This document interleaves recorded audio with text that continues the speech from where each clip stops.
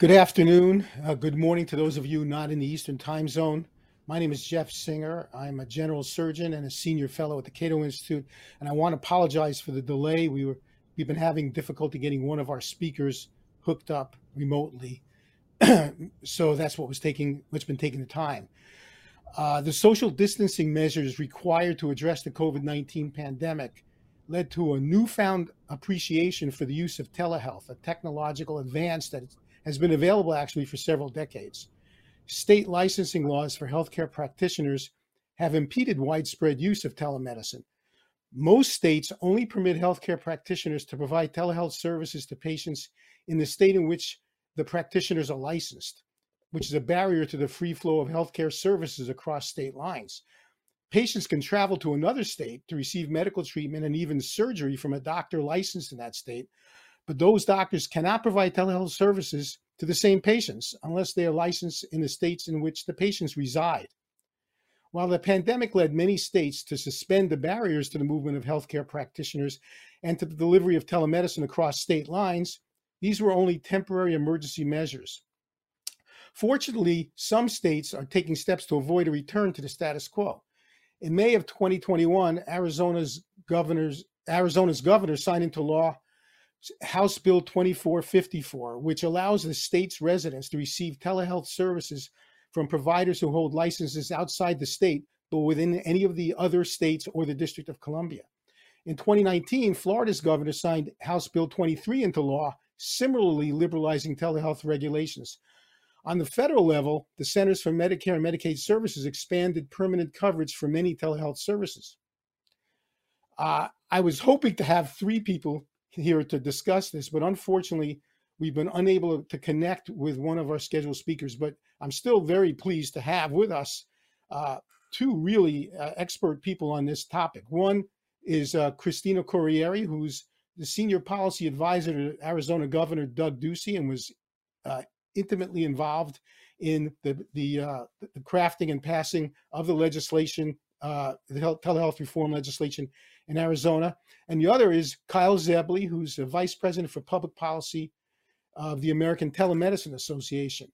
So I'm going to ask each of our panelists to make opening remarks, and then we'll have a discussion and take questions and answers from participants. I'll be moderating the Q&A. I encourage participants to write your questions on either our event page or via Facebook, YouTube, or Twitter using the hashtag Cato Health, capital C and capital H. And please be sure to visit the Cato Institute web event page for links to additional resources related to the topic of this event. Kyle, let me start with you. Could you please give us an overview of the current state of telehealth regulations on the state and federal levels, and on the prospects for meaningful telehealth reform on both of these levels? Happy to, Jeff, and thank you so much to you and to Cato for having me today to talk about, of course, our number one topic, which is telehealth. The American Telemedicine Association has been around since 1993. We have a really wide and diverse membership, over 400 organizations that represent the width and breadth of the U.S. healthcare industry, which, of course, as we know, is very invested in the future of telehealth. COVID-19 has truly been a game changer for telehealth. There's no question about it. Oftentimes it's called the silver lining of the pandemic. So what of course happened in the early days of the pandemic, as you alluded to, is there were social distancing measures. That meant that we tried to make sure that federal policymakers, state policymakers tried to make sure that we didn't flood hospitals, to make sure that really only those in true emergencies and those dealing and diagnosed with COVID would go to the hospital for care. So what that meant was that that state policymakers and federal policymakers had to bring down the barriers that were impeding telehealth up to that point in time. That meant that we had to ensure that individuals were able to access medical care in their own homes. For Medicare, that meant that actually Section 1834M barriers of the Social Security Act had to be temporarily suspended, and Congress granted the authority to do so under the public health emergency to the administration, the Trump administration, previously Biden administration now. that allow them to waive those restrictions. That's crucial because Section 1834M for Medicare, for instance, said that you had to be in a defined rural area outside a major metropolitan area, and you had to be physically in a provider's office. You've gotten in some mode of transportation and physically gone to a provider's office in order to have reimbursable virtual care. That was passed in 1997 when you still needed a hard line and a CD-ROM in order to access the internet. Obviously, technology has gone leaps and bounds forward in the intervening 24 years, and that's an outdated provision of law that ATA had long suggested needed to be needed to be permanently ended so that all Medicare beneficiaries would have access to telehealth where and when they need it. At the state level, there were immediately put in place licensing flexibility laws along the line of what Arizona did in that great piece of legislation you mentioned. But they did that in a permanent way. Most states in a temporary way, including Arizona before it was made permanent, allowed for cross-state practice of medicine, particularly through virtual care. This was so crucial because prior to that, and for over 100 years in terms of the practice of medicine, as I'm sure your audience knows well, it was really purely a state domain issue in terms of who was eligible to practice care. And in essence, you needed to be licensed to provide care within the state in question. It's often a cumbersome process. It's an expensive, time-consuming process for doctors. And so having those licensing flexibility measures put in place were enormously helpful. There had been already in place medical professional licensure compacts to include the Interstate Medical Licensure Compact, Nursing Compact, the Psychiatrist Compact, PT Compact, a number of others, that if states had adopted them, made it easier for the practice of medicine and those medical professionals to one degree or another. The pandemic has accelerated the adoption of compacts, and obviously the ATA is extremely supportive of any measure that makes it easier to practice across state lines while ensuring that there is accountability in place for patients and providers alike. So humongous changes that have occurred during the pandemic. The top priority for the ATA and for our diverse membership is to make permanent as many of these flexibilities and liberalizations, small hell, that we've seen in terms of actions taken by DC and state capitals. The 2021 state legislative sessions across the country have been extraordinarily beneficial for telemedicine and for telehealth. Over half the states, just over half the states, have passed, in our mind, positive laws that further enshrine telehealth as an option for patients. And so, of course, a lot of our members live and die by what happens at the state level. We've talked about licensure. This is also where state Medicaid agencies make determinations as to what is and is not covered for those individuals that are covered by Medicaid. This is the state level is where decisions are made about the practice of medicine. And we're firmly of the belief that telehealth is health, that it should be held to the same standard of care, not anything lower, certainly not anything higher.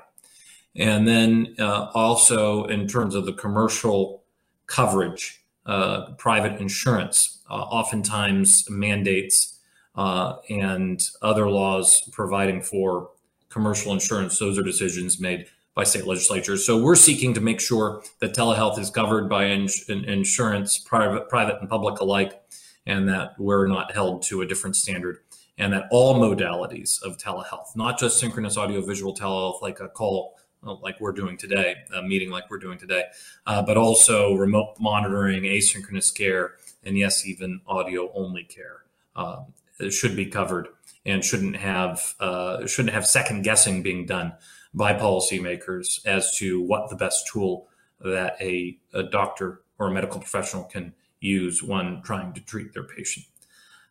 So extremely exciting year at the state level. We're trying to translate that success at the federal level. So much of the flexibilities are contingent on the public health emergency, and we'll actually be setting ourselves up for what we call a telehealth cliff at the federal level if Congress doesn't follow the lead of state legislatures and attempt to make permanent change to telehealth policy and to lock in the gains that the industry has achieved and those patients depending on the industry have achieved during the pandemic.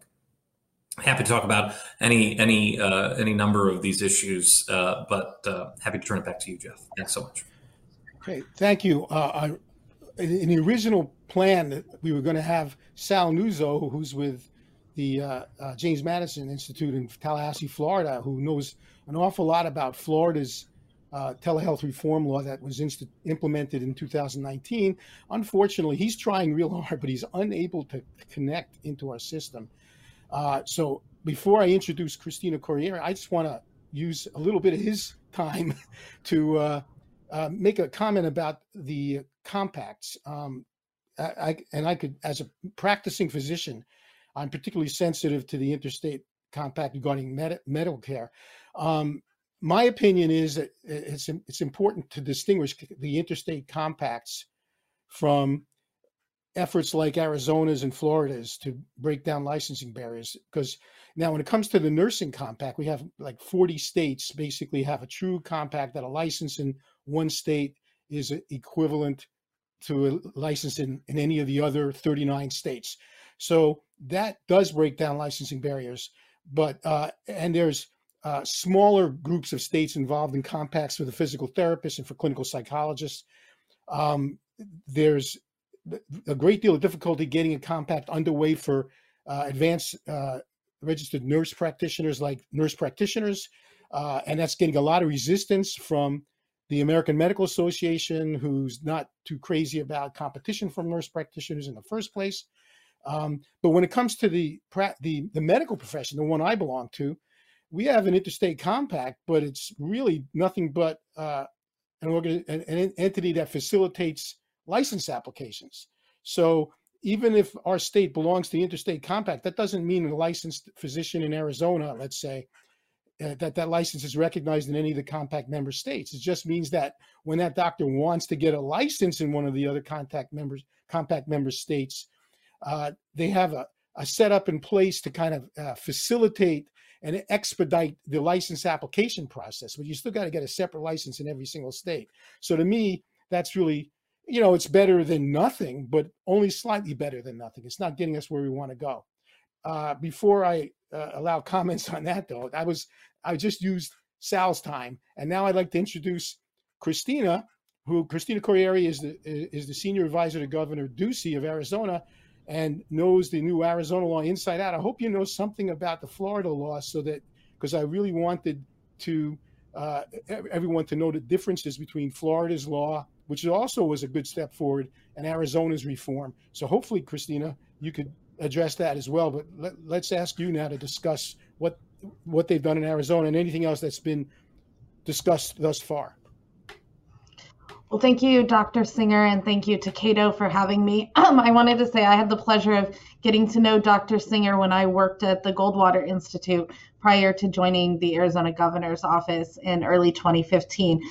Before I jump into telemedicine, I did want to make a comment on the issue that Dr. Singer just spoke about related to the compacts. I agree that there's limited utility in the compacts because it's dependent on whether or not the other state has joined them. So Arizona and say Minnesota might have joined, so we're able to facilitate a slightly quicker licensing for doctors there.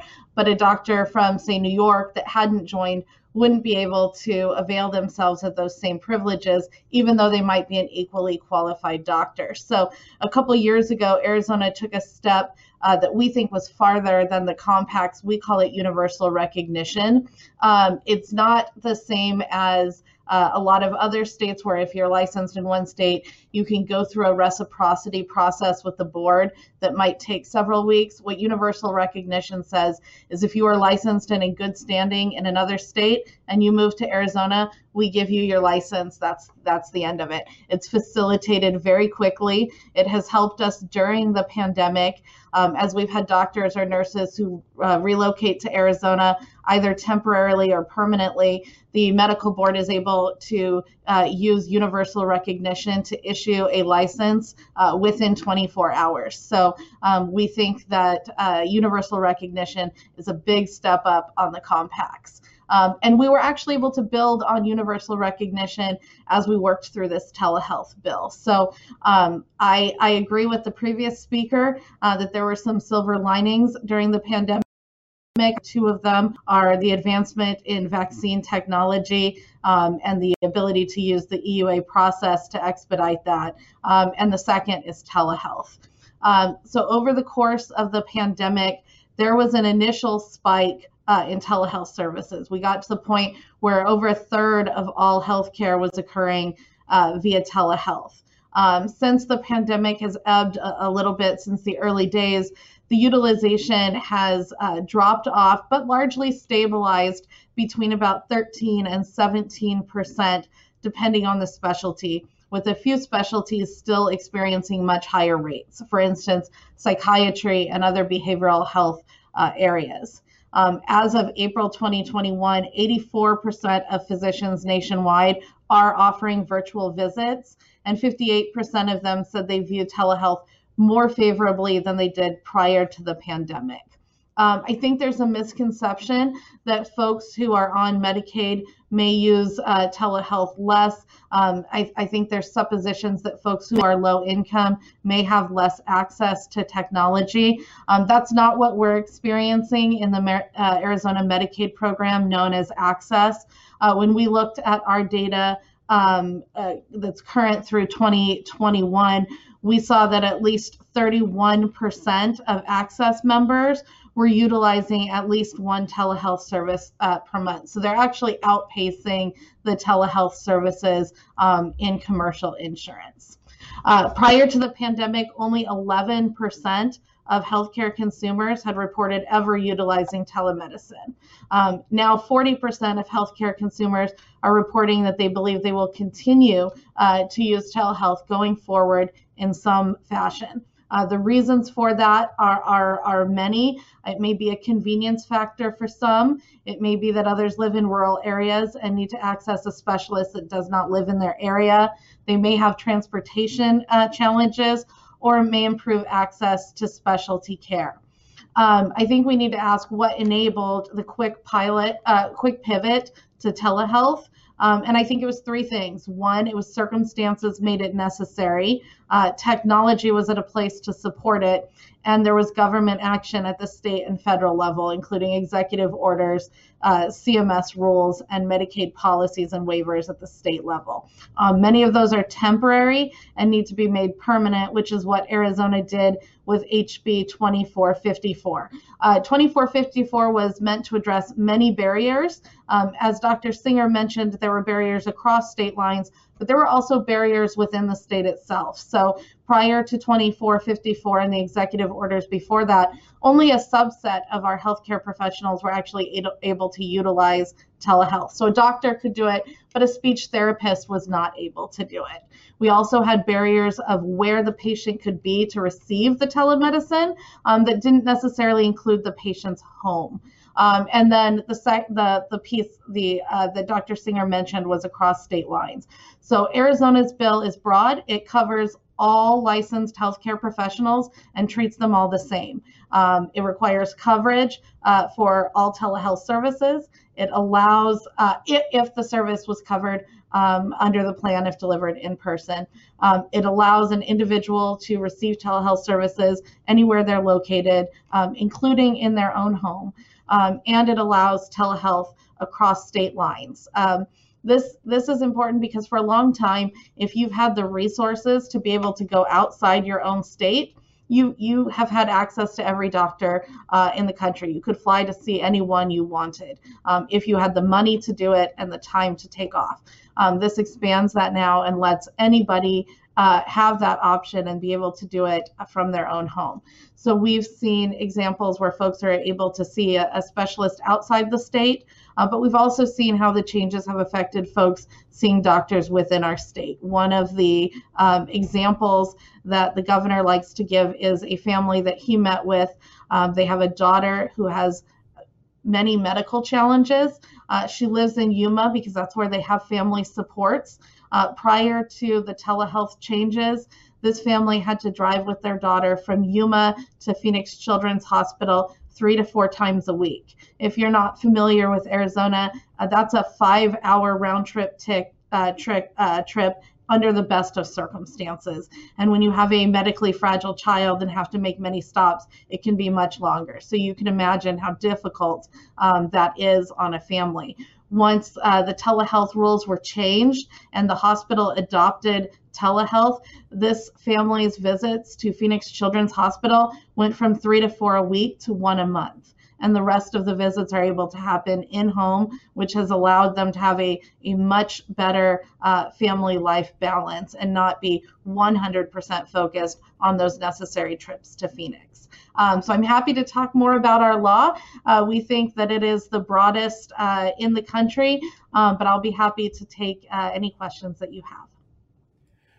Thanks, Christina. And I'm happy to say, and I'm going to give a shout out to Dave Tassi, who, for his IT excellence, he's figured out a way to connect Sal Nuzzo. So now we're going to, this is great. You couldn't have timed it better, Sal.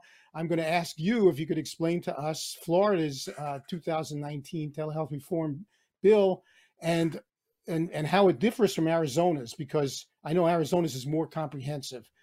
So Sal Nuzzo is the vice president for policy at the James Madison Institute in Tallahassee, Florida, and director of the Center for Economic Prosperity. Sal, please take it away. Great, and thank you very much, and enormous kudos to the tech folks who managed to get me patched in, and how serendipitous that we're talking about telemedicine and we have a video uplink challenge. So thank you to David and the tech support folks there at Cato. So I wanted to give, and thank you for the opportunity to speak. I wanted to give the kind of story of Florida's telemedicine, but talk about it from the very beginning of how the reform, not just for telehealth, but all of kind of the healthcare agenda for Florida kind of began. And in order to do that, I need to give a quick background of how Florida's political process works. So just by way of background, we are a term-limited legislative state. So we have 160 members of our legislature, 120 members of the House, 40 members of the state Senate. They are allowed to serve 8-year terms, two 4-year terms for the Senate and 4 2-year terms for the state House.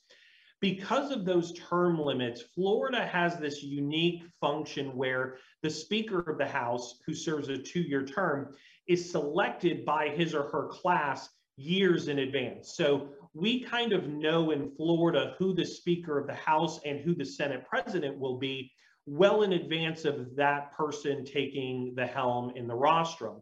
So over the course of the last 20 years, Florida's kind of exhibited a huge strain on healthcare supply. We're a growth state, so the growth figures up until the last data set that came out show Florida grows by about 800 individuals a day, most of that through in-migration. They're coming from other states, they're moving to Florida, they're settling in. In addition, we have one of the largest cohorts of elderly population in the United States. Arizona and Nevada are the other 2 states that traditionally kind of have similar demographics to Florida. And so a lot of that puts a tremendous strain on healthcare supply. We have, up until a couple of years ago, when I was pulling data on the kind of the per capita figures on doctors and specialists, we were in the bottom 20% of all states in terms of the number of primary care physicians per capita, the number of hospital beds per capita, the number of specialists. And with that population growth, it's put a tremendous strain on our healthcare system in the state. So we began the process of really cultivating the conversation with policymakers over the course of about 6 or 7 years. And that kind of leads us to the House Speaker who just left as a result of term limits, and that's Speaker Jose Oliva. We knew Speaker Oliva would be coming in, and we knew of his kind of love of free market principles, and we also knew that he had a fondness for wanting to take on healthcare policy. And so a lot of partners like Americans for Prosperity, other policy organizations worked with the speaker as he came in to really formulate a patient-first healthcare agenda for the state of Florida. That really took kind of 4 legs. One was expanding direct healthcare, or what has been traditionally known as direct primary care. Second was repeal of Florida's Certificate of Need laws. Third was a scope of practice expansion for both nurses and pharmacists in the state. And then lastly, but what actually came first in the way of policy wins, was the expansion and establishment of telemedicine in the state.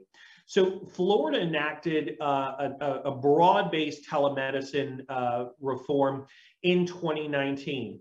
It is similar to what Arizona had taken on just last year, but with a little bit of nuance. So under the Florida law, any doctor can, or any healthcare provider can register with the state as a telemedicine provider. We had already had it for doctors within the state, but this established basically a universal recognition for those seeking to practice from out of state. Interestingly enough, there were 2 bills that passed. One was the enabling of the program. The other was the fee structure that that folks from out of state would have to pay in order to begin practicing in Florida.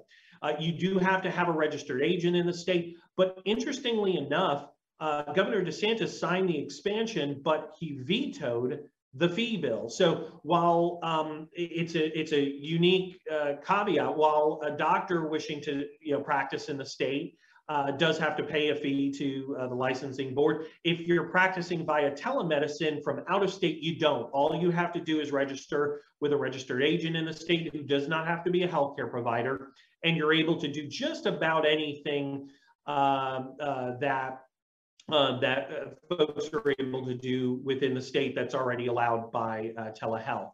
Out-of-state providers will also need to have an agreement for certain areas where they are prescribing controlled substances, but that's kind of minimal in scope. I would say that over the last 2 years, we have seen growth in both adoption and use, although there's certainly room for improvement. The data that I saw, the last data sets that I looked at, showed that while Florida is in the top 10 for physicians performing telemedicine, as far as patients actually using it, we're in around middle of the road. I think it's about a 17% use rate within the state as of, I think it was September of 2020. And what we're finding is that it didn't make sense at first, but it's a bit, because it seems a little bit counterintuitive, but the areas of the state that showed more growth in use of telemedicine were actually the urban centers as opposed to the rural ones. We've got some thoughts on why that may be the case, and it's kind of tied to broadband deployment and individuals' abilities to access kind of the bandwidth within some of the rural areas in the state, but it's certainly something that we're working on. One other piece of the puzzle that I know is very nuanced, but something that folks pay a lot of attention to. Florida does not have a parity provision for insurance. It is solely up to the insurance providers, or insurance covers, and the providers as to what the rates are for reimbursement on those. It's something that we thought was very important for the policy. Of course, the Florida Medical Association and some other entrenched special interest groups kind of fought to the bitter end on some of those provisions, but we were very glad that as the kind of the policy reform went through in the area or in the year, that it did, that we were able to kind of get just about everything that we wanted in the sense of a purely market-driven and patient-centered approach to the policy reform. So with that, I'm happy to kind of answer some questions from you, Jeff, or from others on the path forward and kind of and go from there. Well, one question before we take it all around that comes to mind right away is, so what are the major differences between Arizona's reform and Florida's reform? You want to answer that first, Sal, and then I'll ask Christina? Sure. I'm not sure in terms of if the Arizona model has a payment parity. I know that Florida is a little bit different, and we're a little bit more constrained in the number of different categories that telemedicine can be used for, as opposed to Arizona's, which is more of a kind of de facto anybody can practice. We did articulate, I think it was around 15 to 17 different categories for telemedicine, and certainly we want to expand on that as we move forward. But that's kind of the biggest difference that we saw as we kind of looked to the two different laws. And Christina, anything else you want to add? Yeah, I think that there were three main differences, and Sal hit on two of them.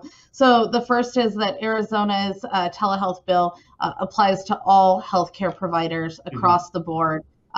As he said, Florida's was a little bit more limited. Arizona also has exceptions where registration to provide telehealth across state lines is not needed at all. And so, you know, we have some areas of our state where the closest hospital that provides a specialty care may be in Nevada instead of in Phoenix. So we provided an exception for individuals who get a medical procedure in another state, that they can have all follow-up care provided via telehealth from that doctor, and there's no need to register. We also have a large number of what we call snowbirds, people who visit our warm weather in the winter, and they may have a doctor at home who knows their medical history. So it's going to be better for them to see that primary care doctor than go to a new person in Arizona who doesn't know them. So we provided an exception for individuals who are residents of other states, and the provider is their primary care provider or their behavioral health provider. They can still see that person. You know, that came to us when we were talking to one woman who lives in Arizona, and she told me that she, you know, has a weekly visit with her therapist, and she was in California and called in for her telehealth visit. The therapist asked how she was doing, and she said, well, I'm in California, I'm doing pretty well. And the therapist's response was, I'm not licensed in California, we have to hang up right now.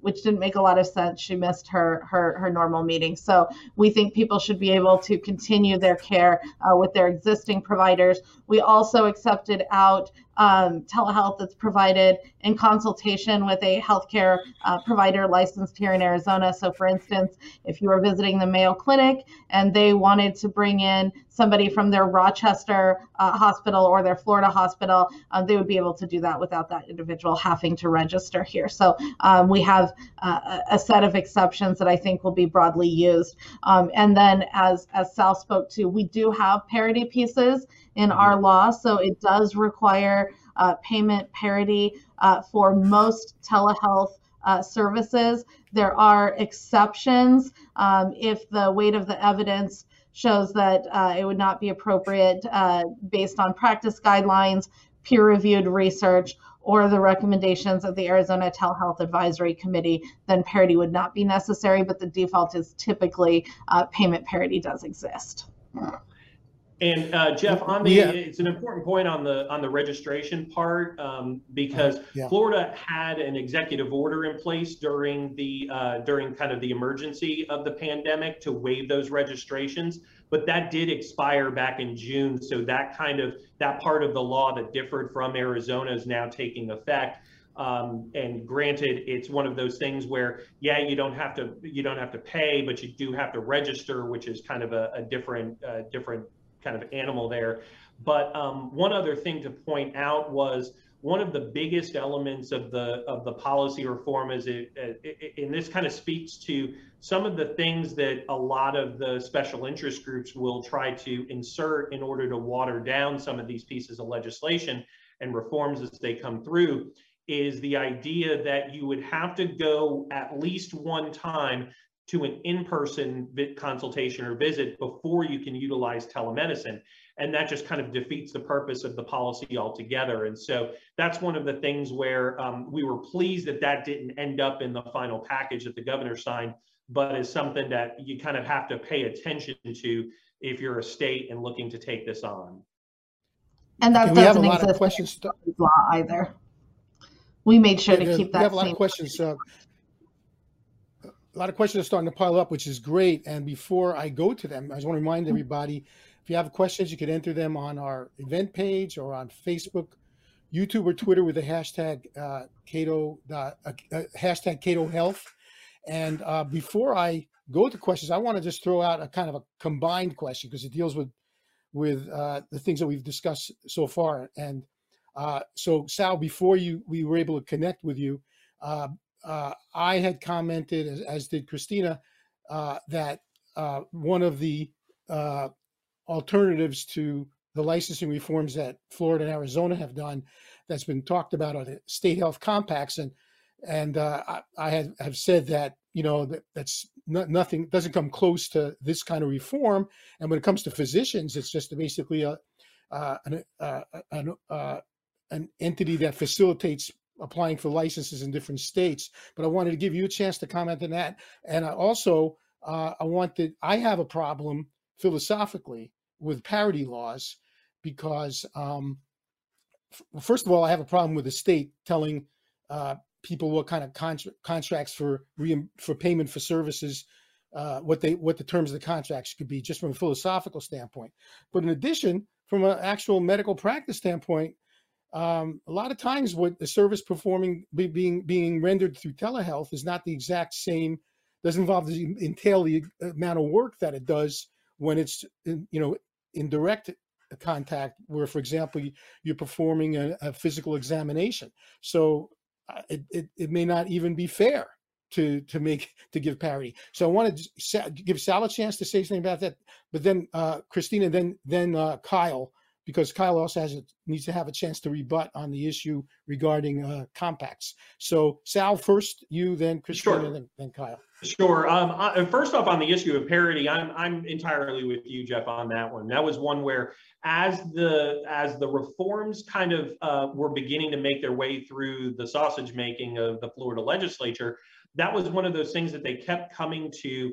And for the most part, there were relatively few people pointing out the concerns and the problems with implementing a parity for reimbursement. So at the end of the day, we were able to kind of prevail in the arguments and the debate on that. I think Florida's law is much better as a result of it, and for precisely the reasons that you reference. In many cases, a doctor or whomever, a physician assistant or a behavioral health person, is able to negotiate a better rate for doing telemedicine for a variety of reasons. And those kinds of things need to come into play as an insurance provider is negotiating with doctors or providers who are then negotiating with patients. And the idea also that the state should be in the business of dictating the prices in contracts between whether it's insurers and providers or providers and patients, it flies in the face of acknowledging that the healthcare landscape is changing so much and so quickly that, a year or two down the road, those pricing regulations and that parity is going to be woefully out of date. And so those are the things relative to that. And on the subject of compacts, I think Florida's toyed with them a little bit. I like them as a second best approach. Ideally, a doctor in Georgia or in Arizona or in New Mexico or in whatever state they are should be able to locate to any other state, recognizing that that doctor has the skills and abilities to perform the functions of a medical professional. There's nothing that separates Georgia from Florida other than an imaginary line decided a couple hundred years ago. And so the idea that I live in Tallahassee, 11 miles from Georgia, yet I can't go and see, or that doctor can't come down and see me, we're far more in favor of universal recognition, with the idea of multi-state compacts probably being a second best idea. Okay, Christina, anything you want to say about the parity Well, issue? I think that Sal made an excellent argument for our first in the nation universal recognition. There is no reason why a doctor from Nevada versus a doctor from Utah should have a different time period that they have to wait before they can practice in Arizona when they come here. Their skills are the same. They shouldn't be based on what that state has decided to do from a public policy standpoint. We in Arizona think they moved to Arizona, they were qualified in their other state, they were in good standing in their other state, and they should be issued a license the same day they moved here. So we're in perfect harmony and agreement on that one.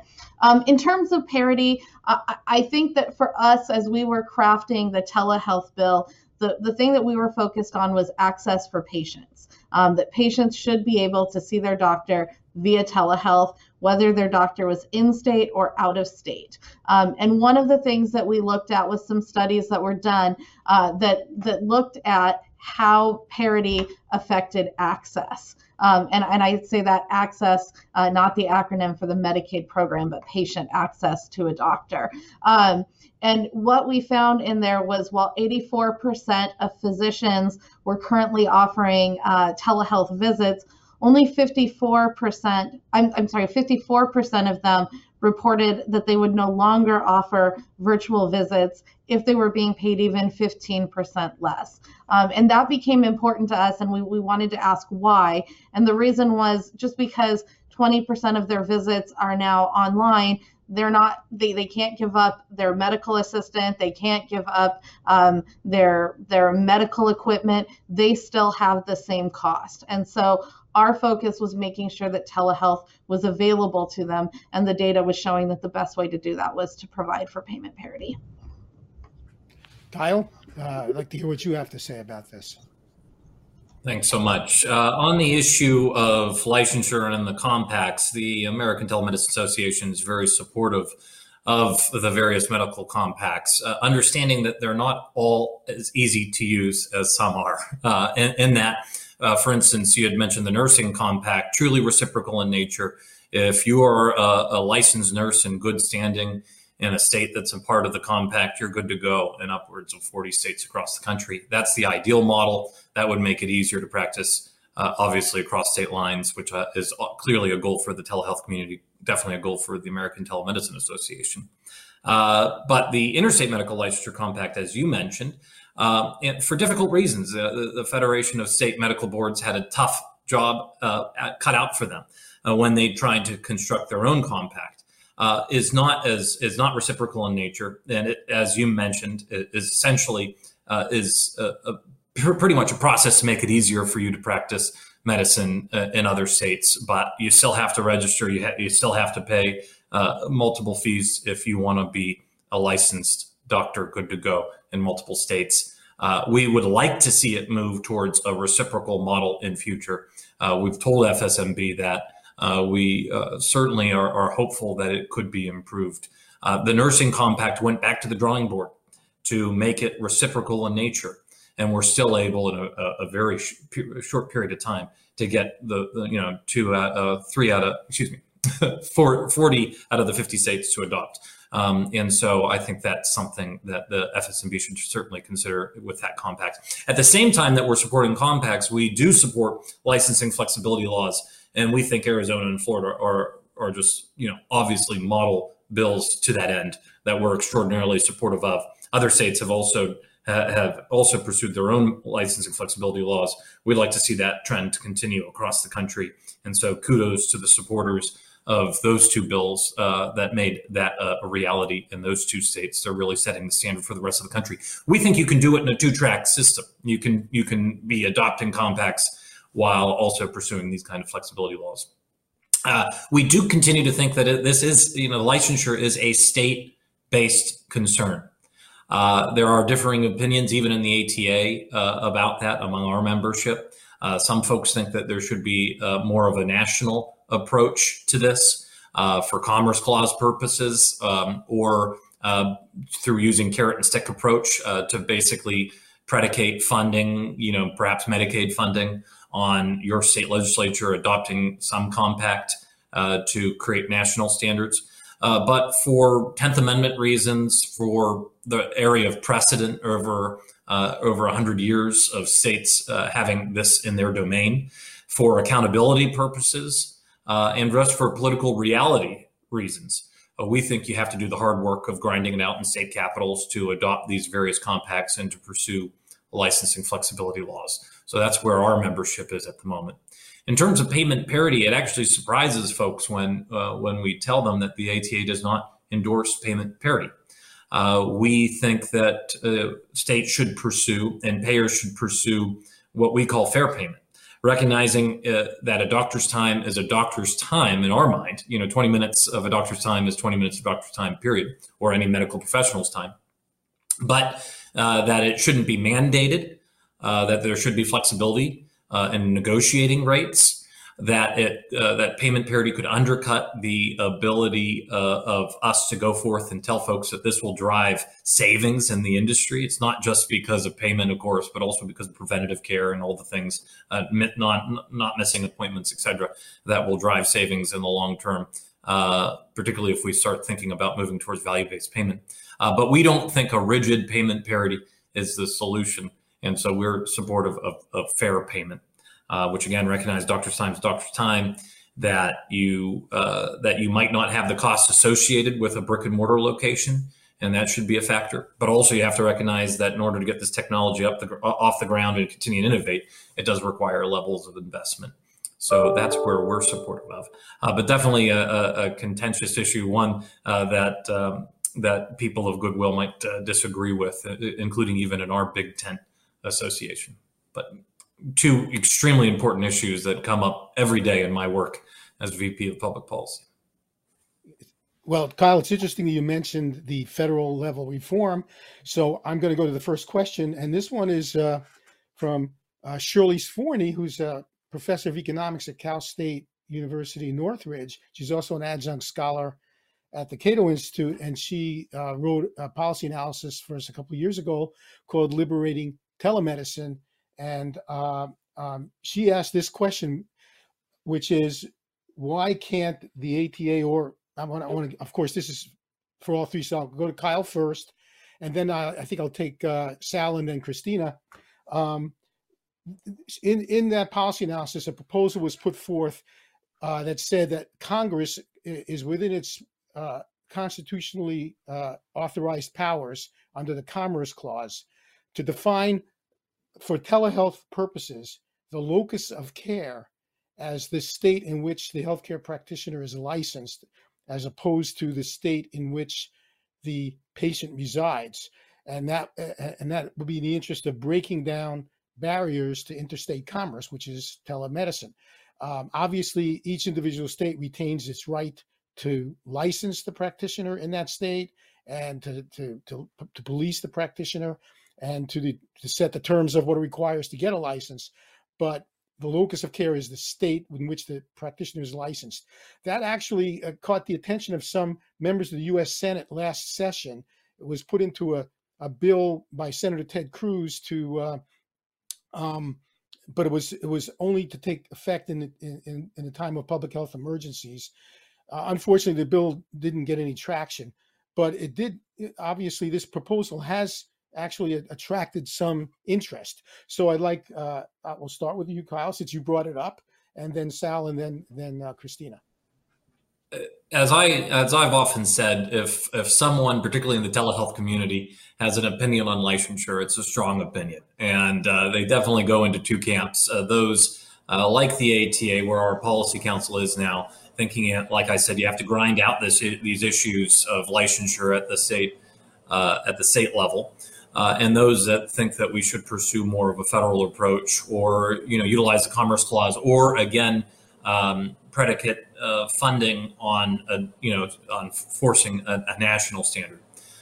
For instance, if you were to make a licensed medical professional, a doctor, a physician, accountable to where they are located rather than where the patient's located, you might be in a situation where, say, a California board is having to uphold Mississippi standards on abortion or marijuana, or put in your contentious state-based social issue, which I think would open up essentially a can of worms. And also, I think that there is an argument that could be made, a free market conservative argument that could be made about 10th Amendment concerns, that you would have federal encroachment on what has been traditionally for over 100 years, going back to the 19th century, a state-based concern. And so membership is divided, but our policy council has come out in favor of, for again, constitutional, legal, precedent, and political reasons, the hard work, but the necessary work of doing what Florida and Arizona have done, and doing what dozens of states have done in terms of either pursuing licensing flexibility laws with the great model of Arizona and Florida, or adopting the compacts, rather than going for more of a national federalized approach.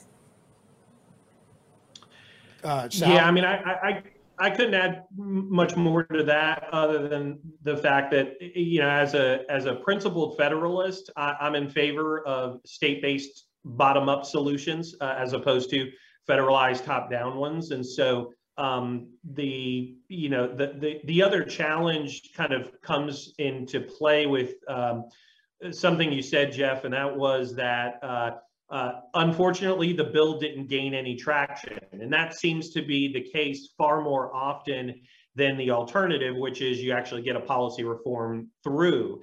And so I work on state policy. I fully believe and hold to the principles that the states created the federal government and the states created the local governments. Therefore, the states are supreme. And so that would be kind of my vantage point on trying to get a federalized solution that would work in all across all states, at least at this point.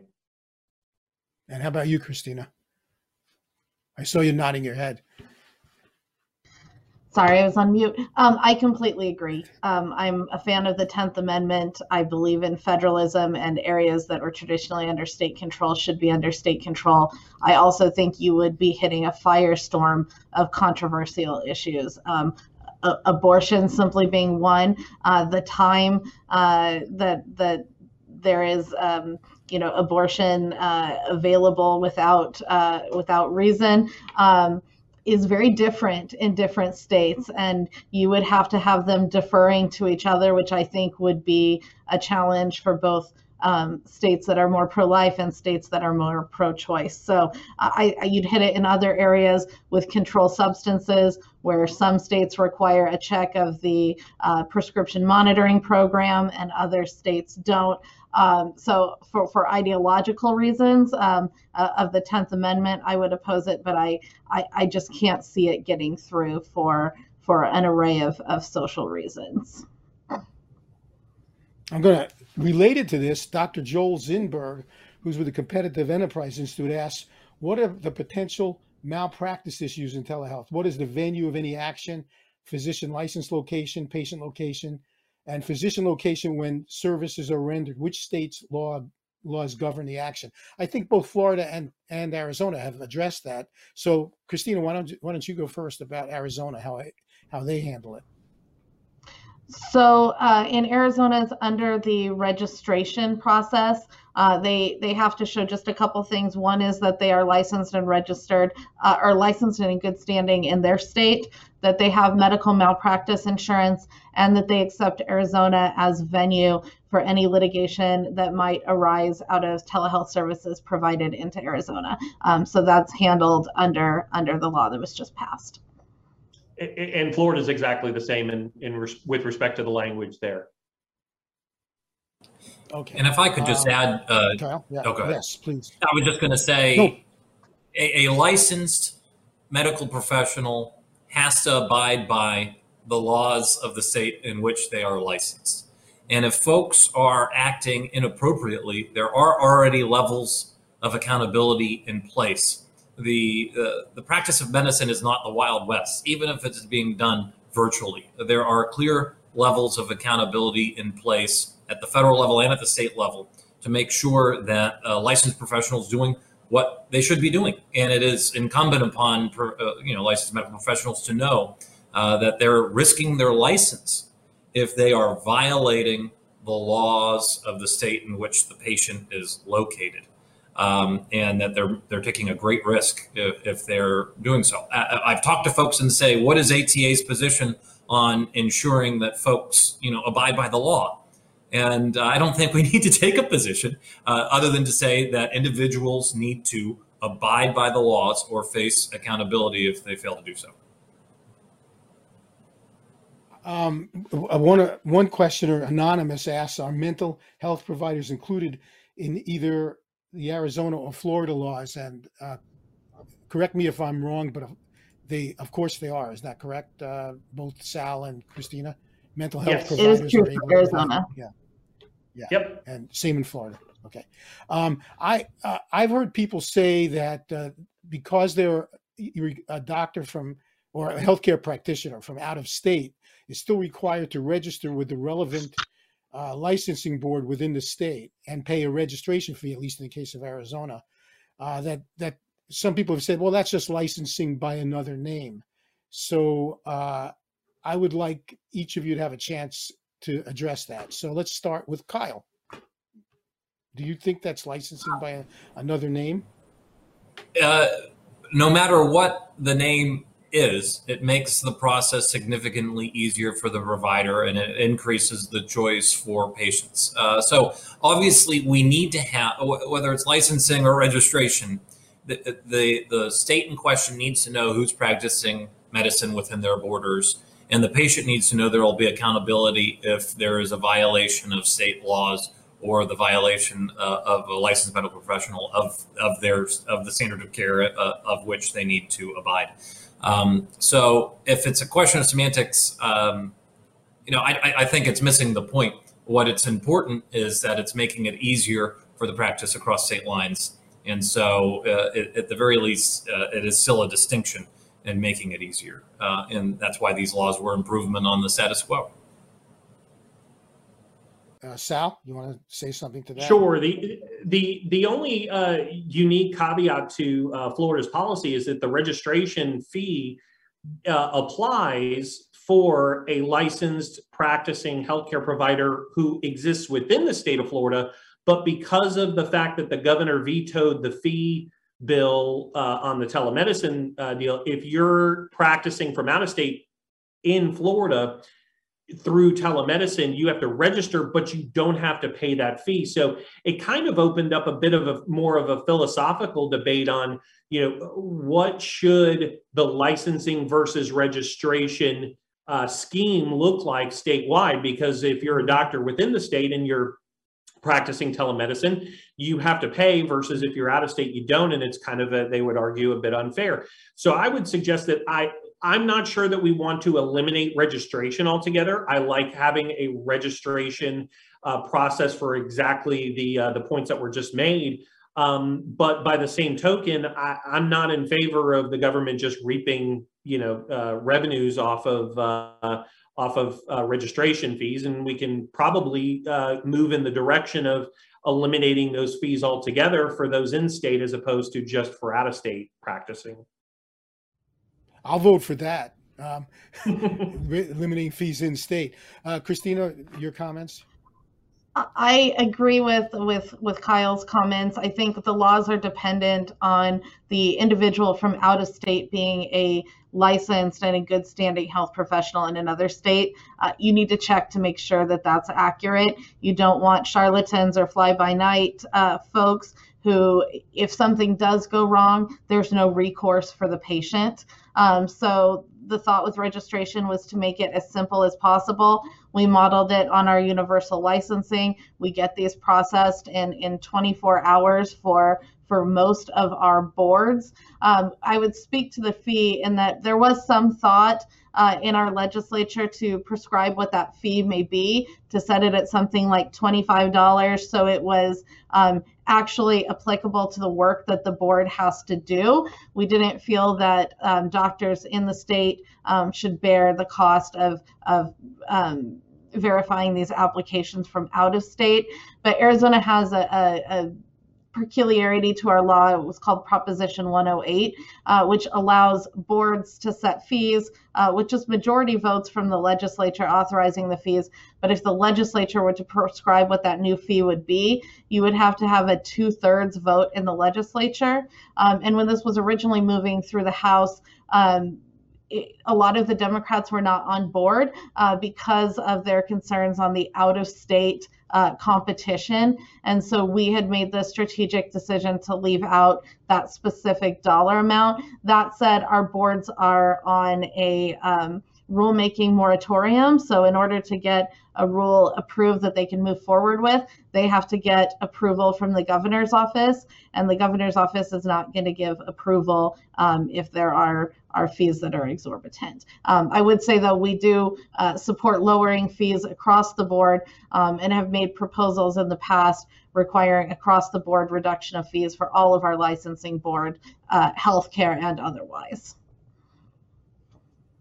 I'm going to address this question to Kyle.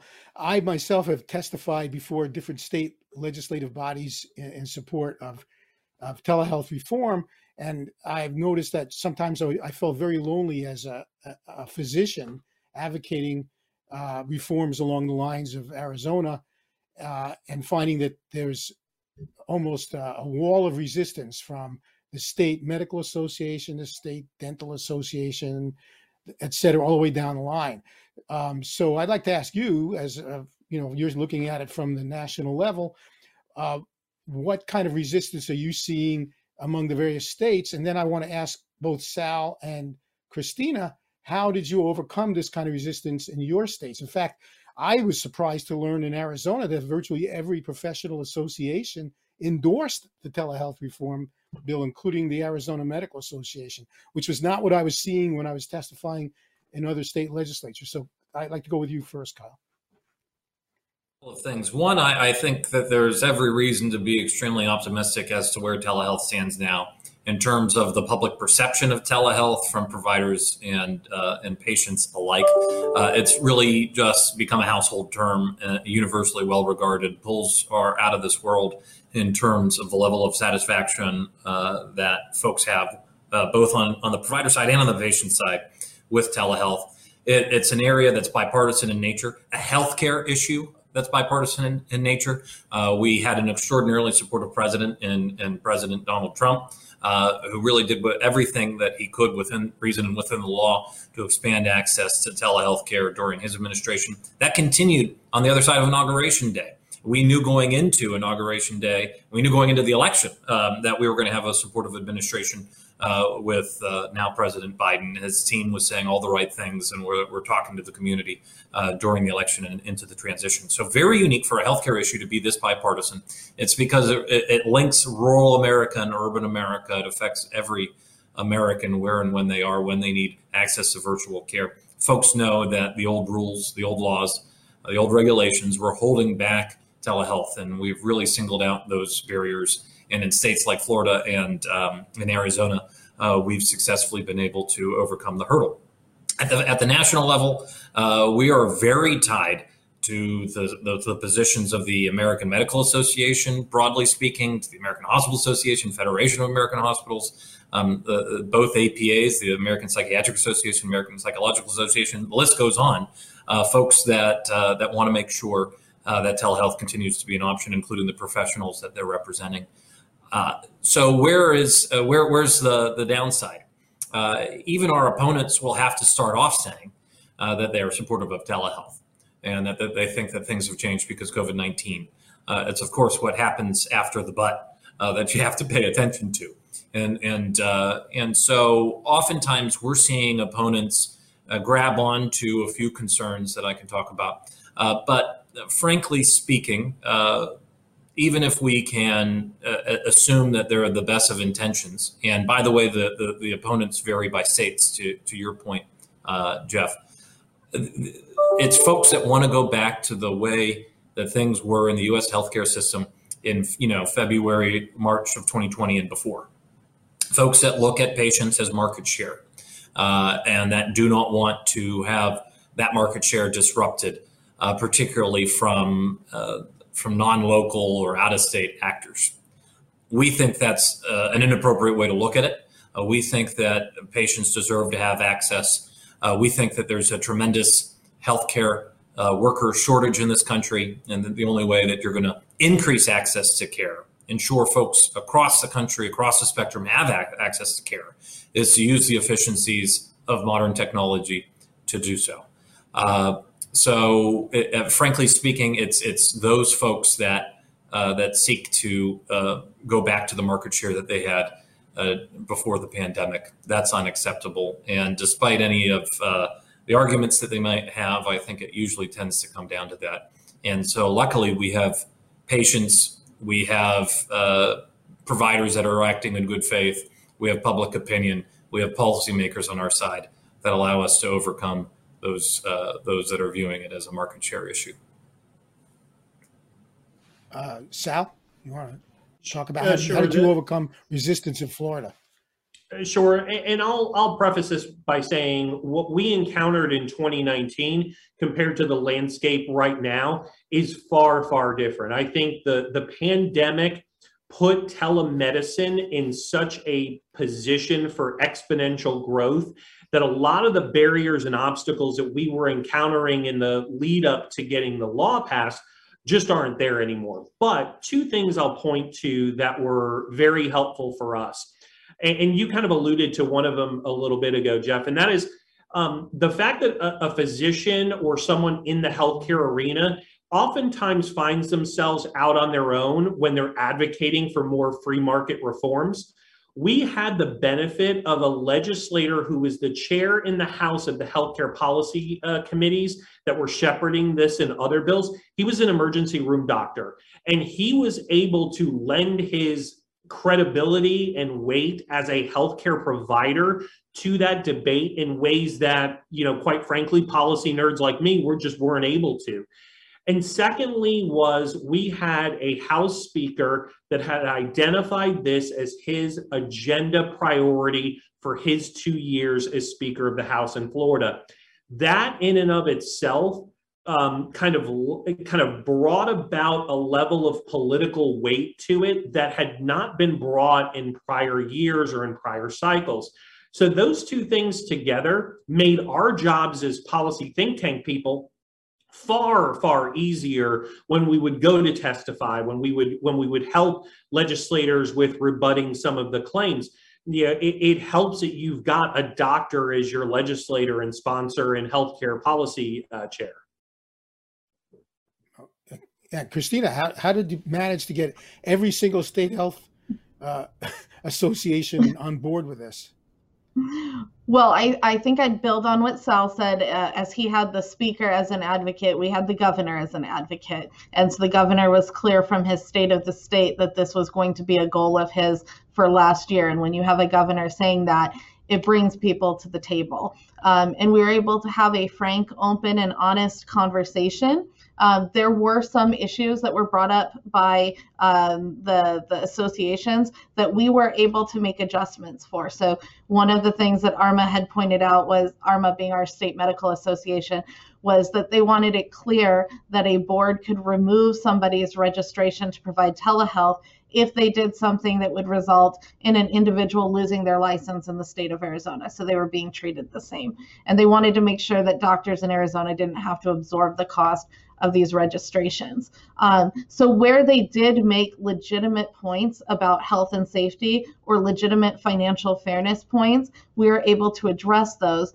But then when you just kept hearing, well, it's health and safety, I would ask, explain that. Explain that to me specifically. what is the health and safety issue. And I think one of the things that helped was a conversation in one of the stakeholder meetings where I did that one thing that they teach you not to do in law school, which is to ask a question you don't know the answer to. And I asked one of the doctors, have you ever practiced in another state? And I didn't know the answer. And he said, yes, I did. I practiced in Colorado and California. And I said, were your colleagues in California or Colorado eminently less qualified than your colleagues in Arizona? And he said, no, he had good colleagues everywhere he worked. And I said, was the boards to get into harder in Arizona than in California or Colorado? And he said, no, California was the hardest. I said, well, you're telling me it's health and safety, but you just said your colleagues were just as qualified and the boards were just as difficult, if not more difficult to get into. So explain exactly what it is that has a health and safety concern for you. And he sat there for a minute and he said, I'm trying to think of the word. And I said, I think the word that you're looking for is competition. And he said, I don't think you'll like that word. And I said, I don't like that word, but if that's what the word is, then be frank about it and stop saying that the words are health and safety. And that kind of broke open the conversation, and we were able to move along and ultimately bring them to support. I just give this one in the interest of time because we're running out of time soon. Dr. Zinberg had a follow-up question on the malpractice issue. I'm just going to address this to Christina because he says, so what is the malpractice choice of laws for the example mentioned earlier? For example, an out-of-state practitioner registers with Arizona but provides services to an Arizona resident who's now on vacation in California. The registration is an approval to provide teleservices to residents of the state giving the registration. So I assume he means now the person goes to California to see the doctor there. How would, I guess, you tell me, but I would think anything that happens in California is California malpractice laws. Anything that happens in Arizona is Arizona malpractice laws. Am I right? Correct. Yep. Yeah. Okay. Kyle, you wanted to say something about in-person requirements? Yeah, well, it had come up earlier, and it's an issue of paramount concern to the American Telemedicine Association, to our members. Frankly speaking, we are strongly opposed to mandating in-person requirements. We think it ends up becoming an access to care issue. It's an unnecessary, clinically inappropriate barrier to care. It's really relevant at the federal level because at the end of last year, and by the way, the longest bill ever passed in the history of the United States Congress, 6,500 pages long. It was a little bit of an extenders bill. It was an appropriations bill, and it was the last telehealth relief bill of the Trump administration. Tucked in there, which was a total surprise to everybody that works on these issues in Congress. There was a provision that made permanent telemental health beyond the public health emergency. And that's a really good thing in that, Medicare beneficiaries are going to have access post public health emergency. Obviously, we want to see Congress act for all the other services that are capable of being done via virtual care. But that was a nice thing to see. And it was a surprise. But it included a really terrible provision that's going to set an awful precedent that immediately became a top priority for us to repeal. And that's an in-person requirement.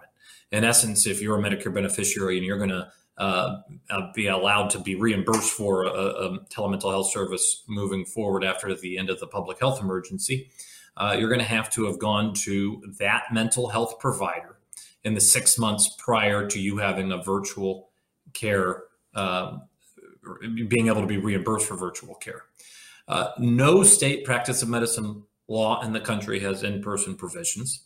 And states have repealed them over the last decade that had them previously.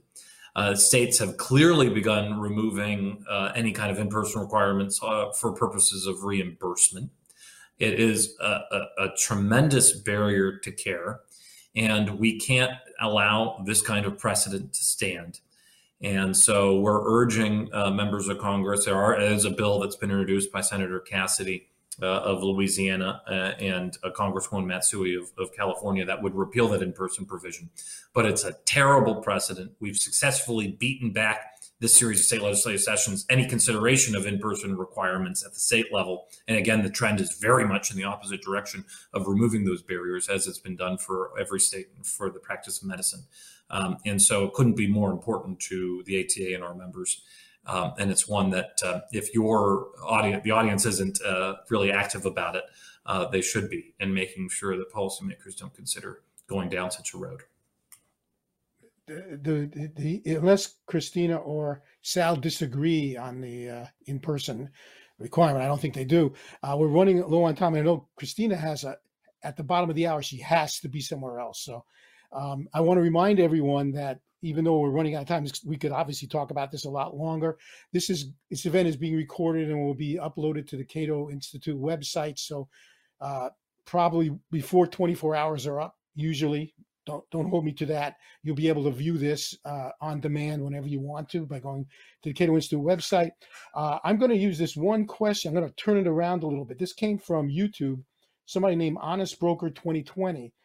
It's really the question is a little bit off of the subject we're dealing with, but I think we could use it for a close.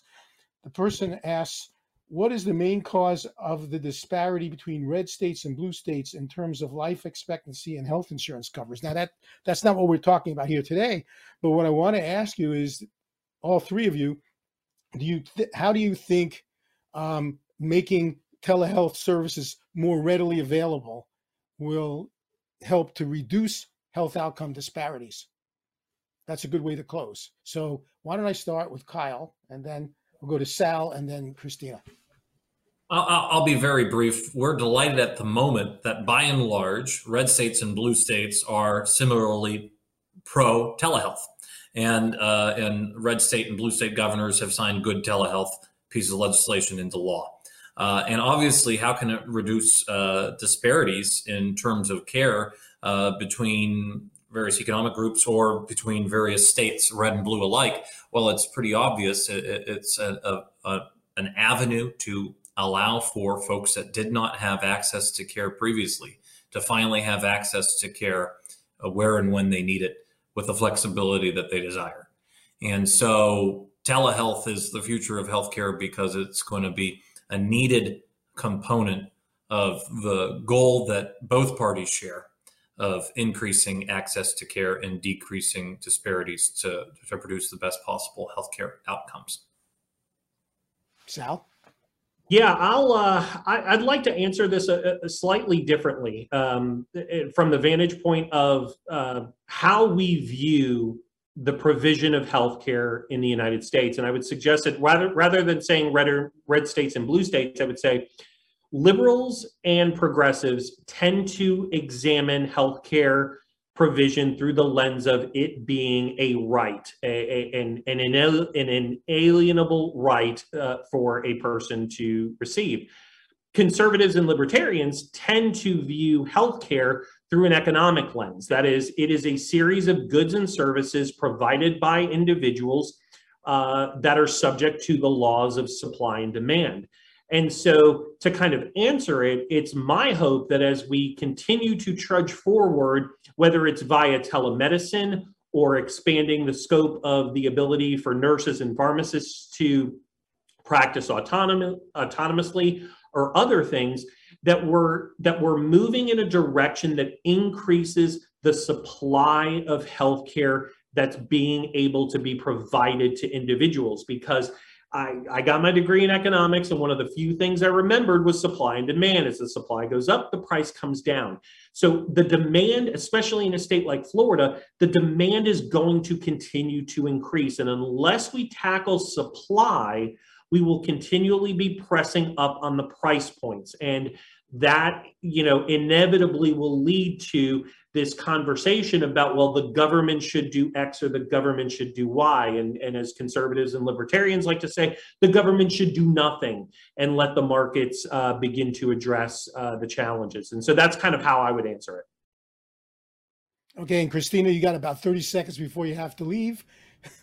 Well, I'll let myself be 1 minute late. I'm going to build on what Kyle said with supply. For Sunbelt states, the new growth states like Arizona and the West, or Florida and the Southeast, they were put at a disadvantage by some choices made back in the early 90s about how the country funds graduate medical education, which is very important because most folks who do their residency tend to stay in the state where they did their residency. So you have old growth states like a New York or Ohio or Illinois, where they were able to grow those residency programs before these new federal rules went into place. And all of those were built in and get to stay there, even as those states begin to depopulate or grow at a much lower level. Whereas states like Arizona and Florida didn't really kick off our high-speed growth until after. So we were set at a disadvantage in growing our graduate medical education programs. So we build less of a stock of new doctors than some of those other states do, despite the fact that we're growth states. So we have to look beyond our borders and how can we attract more doctors to move here, but also where we can't attract them, how can we use telehealth to help fill that gap? So I think part of it, you have to look at that. I would also say that in red states, you tend to see more rural areas than you do in blue states, and getting them access to that specialty care, even if it's by telehealth, is another way to get them the care that they need it in the place that they are. Well, thank you. This was fascinating. I know we have many more questions and we can go on a lot longer, but our time is up for today. I want to thank our guest speakers for being here. And again, I want to thank our IT team, David Tassi in particular, for figuring out a way to get Sal to ably participate in our event. And please look for other Cato events in the very near future. We're always having very interesting events in multiple disciplines of public policy. Thank you very much.